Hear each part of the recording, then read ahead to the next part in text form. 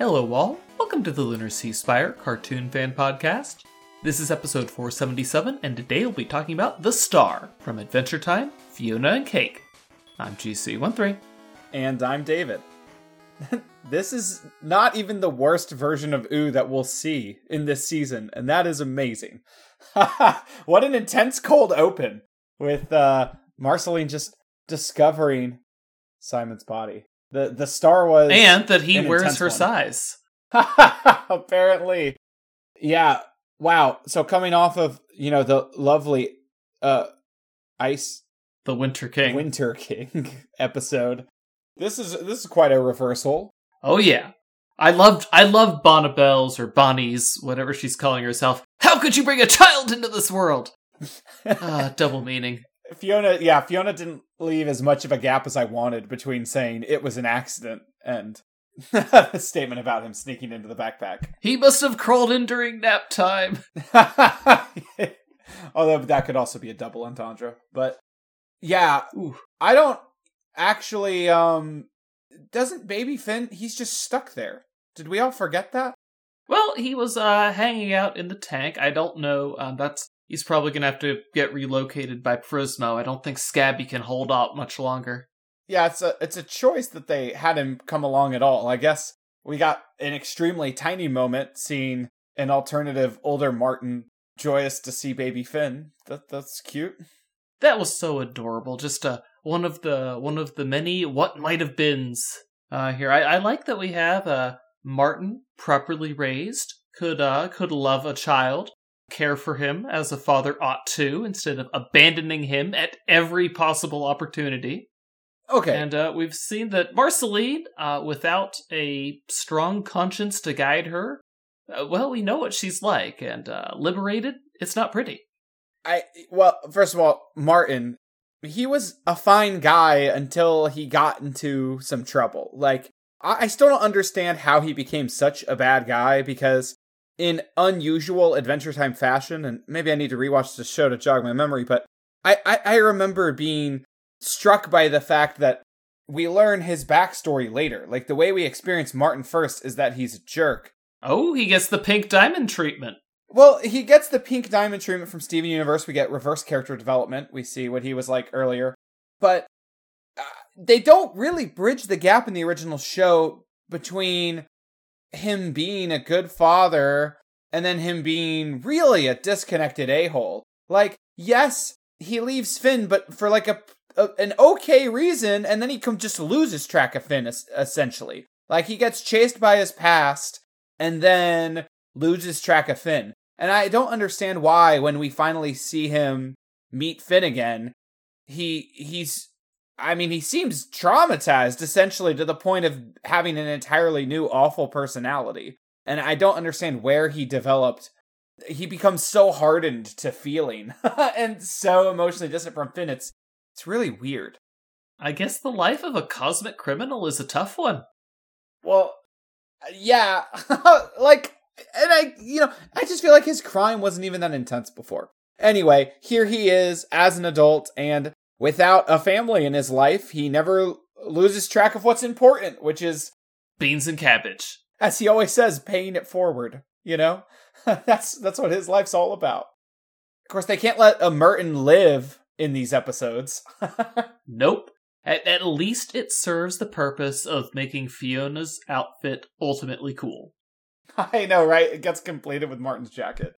Yep. It's a slow journey for her to get a new look. Now, there's not really all that much to the B-plot to discuss this time. I just want to say how wonderful it was to kind of mix the two together, like the tower where Ms. Abadir lives, kind of blending into the tower in which all the vampires live, just the way they're cutting the scenes back and forth. Ooh, the tension, the you're a bad dad and you're a bad mom. It was great. Yeah, those were really good visual parallels. But I agree that the B-plot is plain and simple. There's very little to it. It's, let's go meet his mom and then find out, of course, just like the actual ruler of the Nightosphere, she sucks. And which was already obvious anyway. because Marshall Lee didn't want to hang around her. And of course they're having a blood drive in an episode where the A-plot is fighting vampires. And I did not notice until this episode that Marshall Lee has a birthmark on his neck to indicate a vampire bite. Oh, yeah. Although I think just a single hole, not two, so... Yeah. Well, yeah, there's some freckles there, but yeah, nice. Well, I'm glad the blood finally made that more obvious. That I don't remember though. Was Hudson Abadir so he didn't move so much, right? Like, what was with that with Marshall Lee's mom? Like, why did Miss Abadir have this bombastic way of moving around and dance talking? I don't know where that came from. I don't know. I feel like Hudson Abadir does that thing where he just does a 180 with his neck, and maybe they decided to replace that with something goofier since, she has to have human neck rotation. I mean, it does characterize her as, truly someone who has no shame. So, yep. She is so powerful, she can be as weird as she wants. Exactly. She's got all of these people in here. Her son's boyfriend can have the business of his dreams as long as her son toes the line again, does what he's supposed to. And Gary decides that some things are more important than having your own bakery chain. In a strong way, too. Nice job. Yeah, he didn't have to tell that dude off. He didn't have to call him a creep. He would have been blackballed anyway, but he would have been much nicer about it. And look, we know that the parallel for that character, the King of Ooh, was like a creep. But honestly, besides this dude's little creep glasses, what has he done to prove himself a creep? In this world, the King of Ooh is the queen who's hosting the bus tours, or who owns the bus tours. So this guy's technically not the King of Ooh. Wait, who is... He looks... I don't think he's anybody, but yeah, he looks so King of Ooh to me. He looks King of Ooh. I would question who the bus tour leader was again. She calls her Queenie, so I don't know who else the bus tour lady could possibly be. You even said it yourself in our first podcast episode. She's got that earwax look going on. Damn. Incriminated by my own words. I can't reconcile that. Who the hell does this character remind me of? Are there just two King of Ooh characters? Maybe the King of Ooh has a twin sister. The alternate worlds do give us insight into possibly the realities of Ooh. Who knows? This could be a Ford situation from Gravity Falls. No spoilers. But they did it again in this episode with Fionna and Cake. Their presence is affecting the other worlds badly. Fiona's mere presence turns a garlic bomb into a clove of garlic. And if I remember correctly, is this the last we see of that effect? And it's only seen very few times, too. I don't know if it's her or if it's even just the remote breaking. Well, from the way Scarab mentioned that, they're bad for reality, I think it's the fact that they're where they aren't supposed to be. But I don't know why they would include that story element and then do nothing with it, really.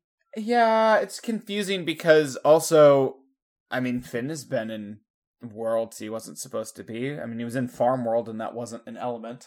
But they're all legit worlds. Fionna and Cake's world is not legit.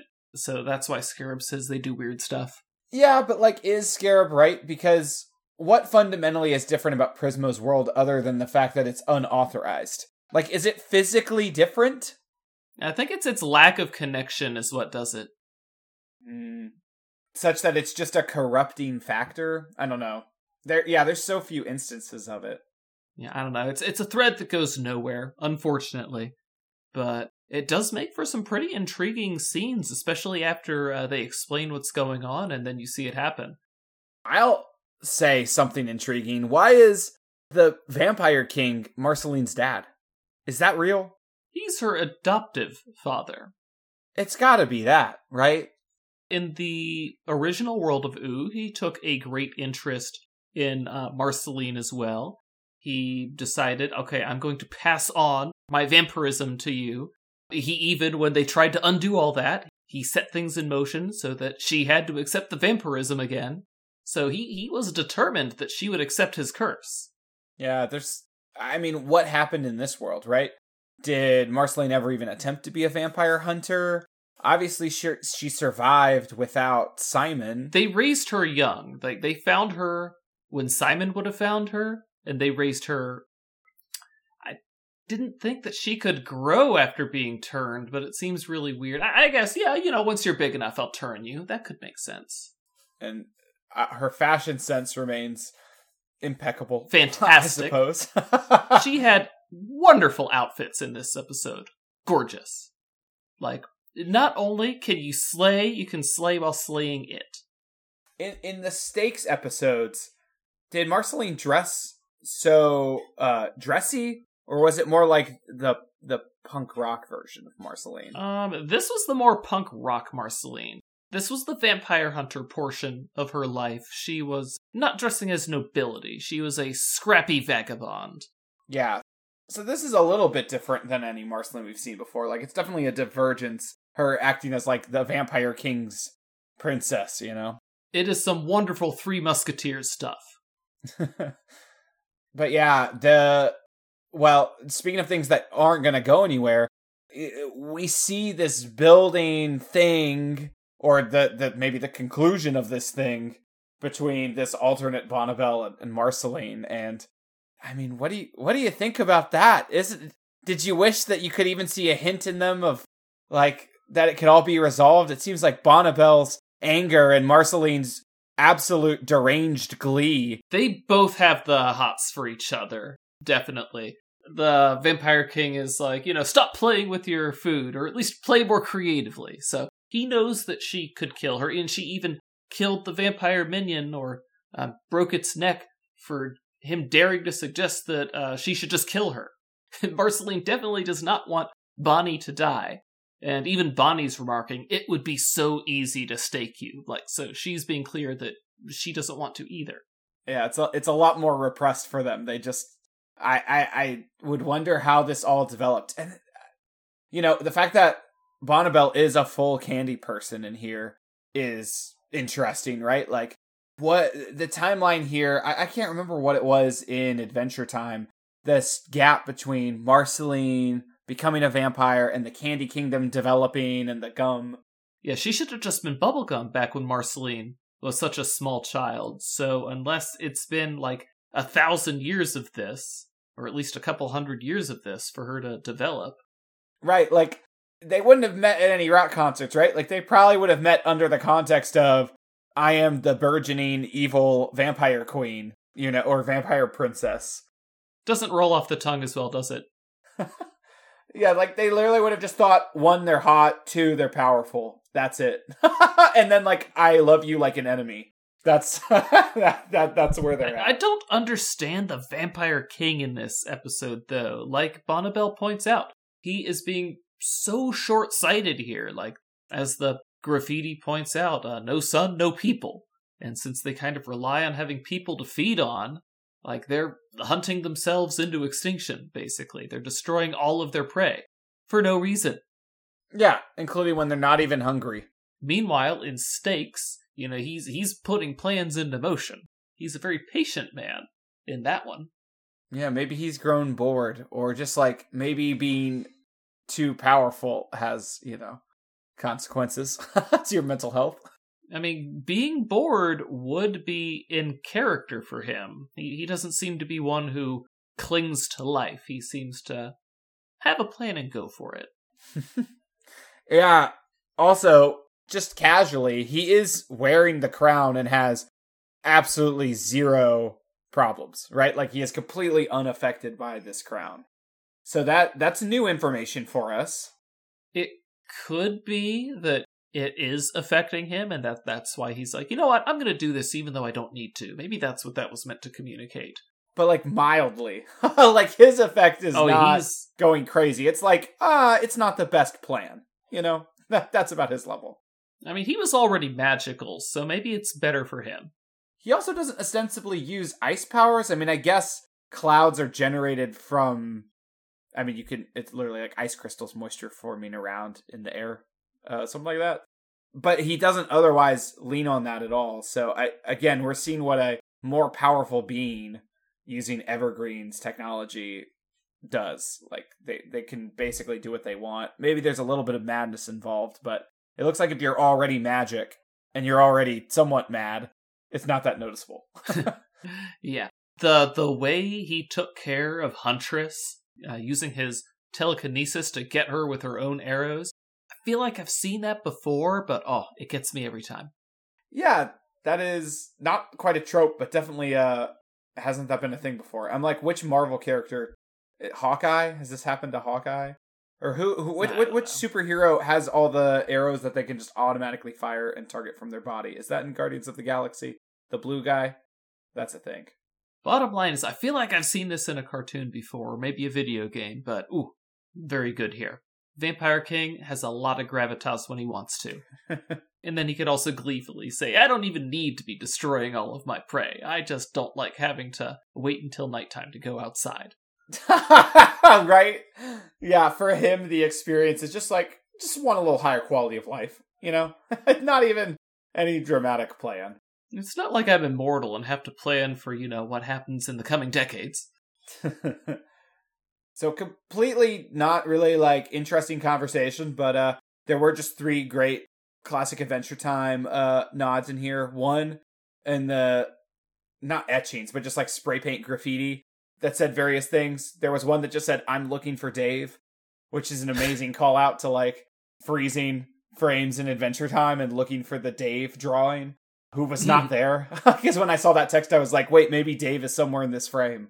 But I did not see the Dave image. Also, Cosmic Owl gets a shout out. Apparently he's on the naughty list now. Profiteering. So, whoops. I guess Prismo and his friends are similar. Yep, they're getting rounded up. It was sad that Martin had a brutal death, but we also saw Billy, the corpse of Billy, just casually mutilated by dozens of vampire bites.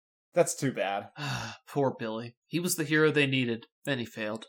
Yeah, damn. I mean, that's a quick way to communicate, though, just how serious the vampire situation is here, right? Billy was no slouch. No. Interesting that he would have been around back then. That's interesting news. I didn't realize Billy was that old. Yeah. Have we seen Billy at different ages at all? I don't know if we see what he looks like in his younger days. I feel like they do flashback to it. But by the time we meet Billy, it's modern. It's no time travel or anything. Right. I mean, he definitely, obviously, isn't human. He's some massive, giant, giant of some sort, yeah. Yeah, he's some mutant, as they all are. But as for funny Adventure Time things, I love the whole, who wants soup? Beans and cabbage! And they're like, beans! And then Bonnie just puts on the gas mask. Yeah. Well, she also doesn't need to eat, except her own flesh, occasionally, but just for a quick chew. Well, or if she needs to give somebody some sticky bubble gum. Yeah. I like the technical inclusion of Peppermint Butler, as well as the AI of the tank, who has the same level of, not sass, but more what's the word for when you've given up? That word. Just kind of acceptance. Yeah, just pitiful acceptance of being bossed around what to do, and after he gets damaged, she gives him a quick punch and he's just like, ow, ma'am. When she punched him after that, I was expecting him to say 17 hours. Yeah, right. But I guess it's the only way we can get Peppermint Butler in here without having to figure out, okay, how is this guy actually fighting the Vampire King rather than trying to join him? Right. Yeah. I'm going to take it, too, that Bonneville just leaned into the technology side of things and never really had time to develop a Candy Kingdom. Yep. Oh, speaking of the Candy Kingdom, listening to everything at its ordinary speed, I was able to quite clearly talk about we're going to have a whole kingdom filled with candy mentions. So yes, they were definitely thinking of how Bubblegum will just spontaneously speak German at times. Yes! Hey, there you go. Memory confirmed. For some reason, Princess Bubblegum is German or something. I mean, she's a smart scientist. Why would she not speak German? Exactly.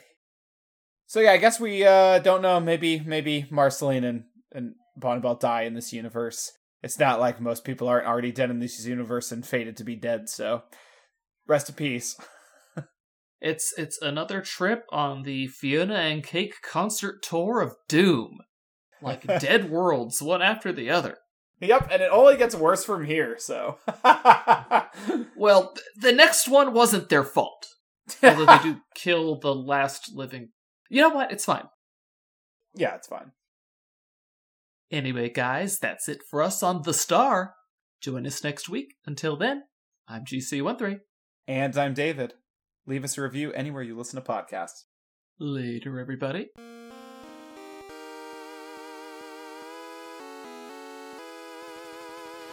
Our opening and closing music is by Mark Soto.